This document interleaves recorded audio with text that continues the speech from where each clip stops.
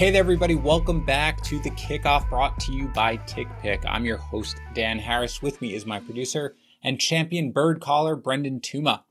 A week left to win a signed Josh Allen jersey, guys. Contest closes on August 31st at 11:59 p.m. Eastern Standard Time. All you got to do to be entered is leave a review for the show on Apple Podcasts or Castbox. Honest review, that's all we ask. And then go to fantasypros.com/kickoff. And remember, an entry into this contest gets you an entry into all future contests. We will have a giveaway every single month. All right, as usual, guys, let's catch up on everything that went down yesterday. There was a lot. And then let's just talk about 5 guys that I find myself drafting a ton. But before we do, let's talk about TickPick and how they're giving away 5 amazing 2022 season ticket packages to NFL fans throughout the season. You know about this. You listen to this podcast. I talk about this.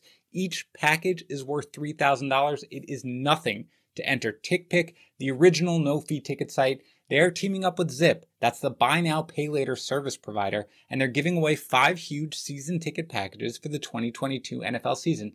Every month from now until February, they're going to do a drawing and pick one winner for the 2022 season tickets to their favorite NFL team. Hopefully for you, that's the Jets. Again, as I said, each package, $3,000. You want to enter? Just go to tickpick.com/pros. That's TickPick/pros.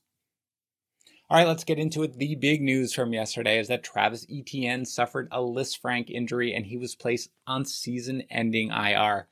That escalated quickly. We went from suffered a foot injury in the game to sprained foot to Lisfranc injury to out several weeks to season-ending IR. So, not great. But when life hands you lemons, you usually say, wait, why are you giving me lemons? Can I have a hamburger or cake instead? But also, let's make some lemonade. First, Etienne, he's obviously lost for the season and can be dropped in all redraft leagues, of course, but what about dynasty formats? Well, my way of evaluating a player in dynasty formats is to give 50% of value to what they're going to do this season, 20% next season, 20% season 3, and then 10% all future seasons. So Etienne drops, of course, but not exactly like a stone. 50% of his value remains untouched. So I moved him down from 19th at running back to 25th. Robinson, in contrast, moves from 28 to 23.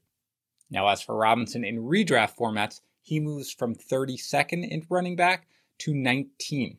It is just really, really hard for me to project him for fewer than 200 carries or like 40 to 45 catches and at least 1,100 yards.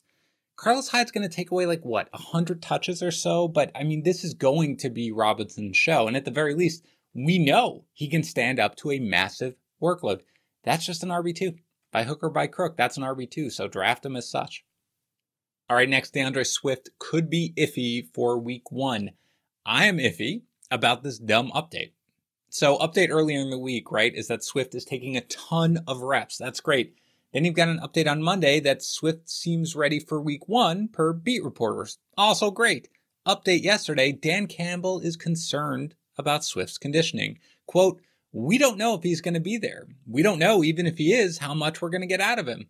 Followed by a reportedly great practice from Swift. Come on, Matt. Come on with this already. First of all, I don't know Dan Campbell. I don't know how he's going to be as a coach. There are going to be a lot of kneecaps and biting and charging up hills with bayonets, but I really don't know. But second of all, I'm just paying this no mind. The first game is, 2.5 weeks away? Conditioning? He just got back. Personally, I'm going to buy the inevitable dip on Swift that's going to come in his ADP. TJ Hawkinson, meanwhile, has apparently been dealing with an AC issue with his shoulder, but he'll reportedly be ready for week 1. So you guys got that? Conditioning with a year left before the season starts? Sound the alarm bells.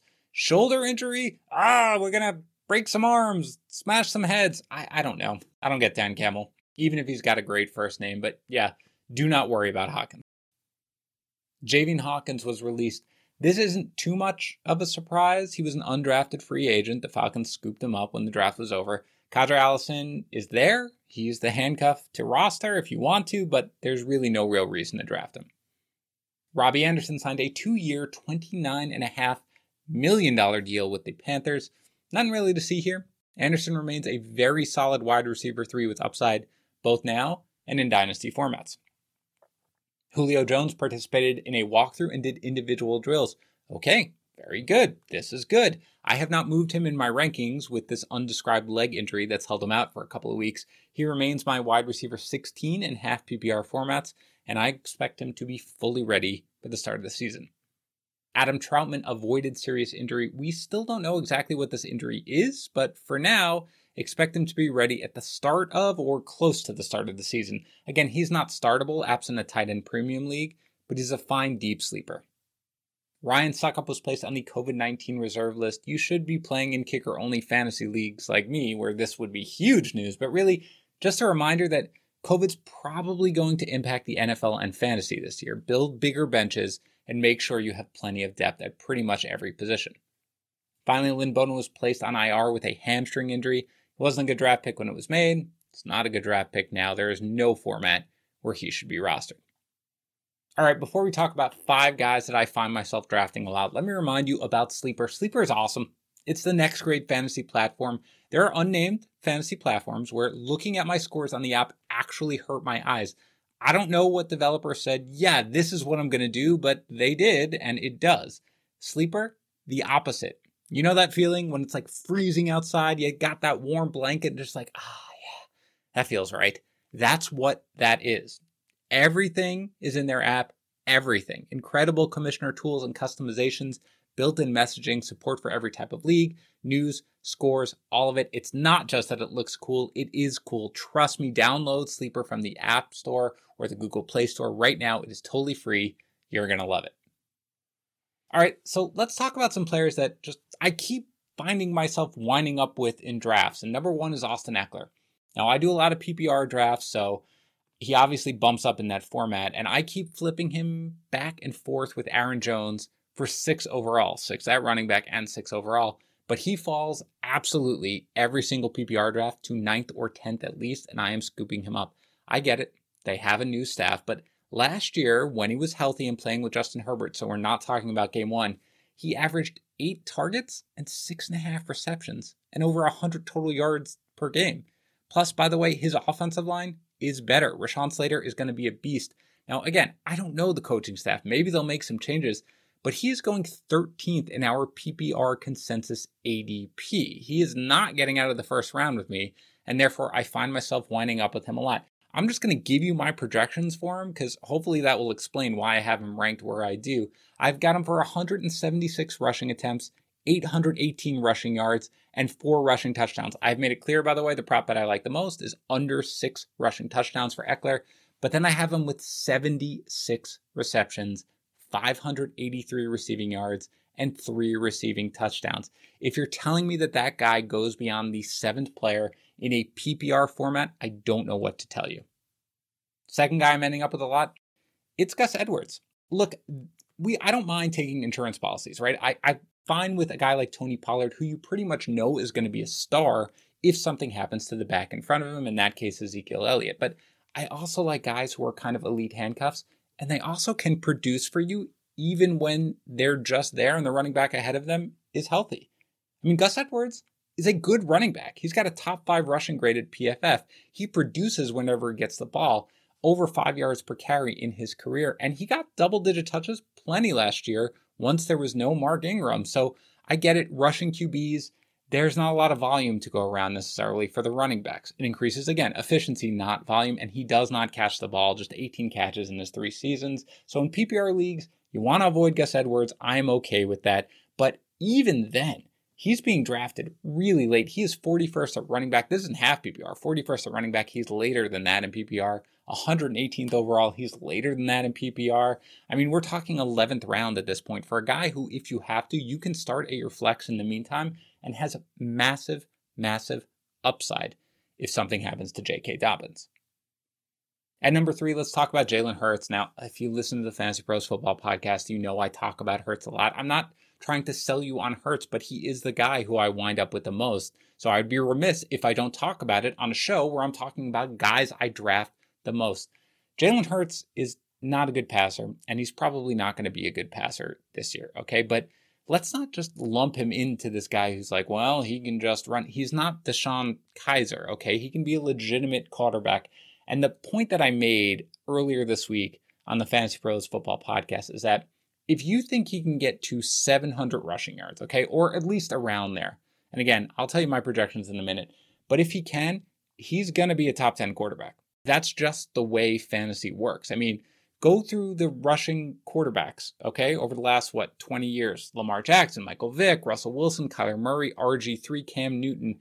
When they're healthy and they rush, they are top 10 quarterbacks. Nothing else matters as long as they're even remotely competent passers. And that's what I think Hurts is going to be. I mean, look, here are my projections for him, and I'm doing this so you guys know why I feel the way I do.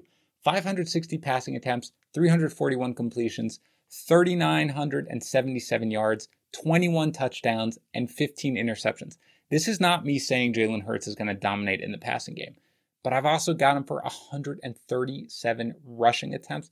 That is second behind only Lamar Jackson. 672 rushing yards. That is third behind Jackson and Kyler Murray. And 6 rushing touchdowns. If those are his numbers, and I'm not telling you they are, those are just my projections, but if those are the rushing numbers in particular, he's a top 10 quarterback and he's going to be drafted 11th or 12th. And there's a lot of negativity about the Eagles right now. So as long as he doesn't go nuts in this third preseason game, you're going to get him at that dip, and it's going to be worth it, in my opinion. Next up, let's talk about Terry McLaurin. So Terry McLaurin, Keenan Allen, Allen Robinson, that's a tier of receivers, and you should be happy to have any of them. But for now, I have landed, after a lot of flipping them back and forth, with McLaurin at the top of that tier, and therefore he's usually the one who ends up on my team. 58 catches, 919 yards, 7 touchdowns as a rookie, 87 catches, 1,118 yards, and 4 touchdowns as a sophomore. That's more than 2,000 yards receiving in his first 2 years, with a revolving poo-poo platter of quarterbacks chucking him the ball. Now he gets the underrated Ryan Fitzpatrick, and you know what's about to happen. You know exactly what's about to happen. Deep targets all day long. Logan Thomas, as you know, is maybe the greatest player that has ever played in the history of the NFL, but you give him just a standard average third-year wide receiver growth, and you give him a decent quarterback, and McLaurin is going to have a huge season. Again, let's give you my projections for him. 93 catches, 1,266 yards, and 6 touchdowns. I'm also giving him 20 rushing yards, but that's just me. So that's a top 10 wide receiver. So for me, he's the guy who I have just a tiny bit ahead of those other guys, and that's why he winds up on my team. And finally, let's talk about one of my favorite all-time players, as if you guys listened last year, you probably know, and that's Emmanuel Sanders. Now, the guys make fun of me for last year, and that's fair. He wound up as the 43rd wide receiver in half PPR formats, albeit in 14 games. And again, I think I had him in the late 30s or something. I shouldn't even defend myself. Forget it, I was wrong. But 1.99 yards per route run last year. That was 21st in the league among wide receivers with at least 60 targets.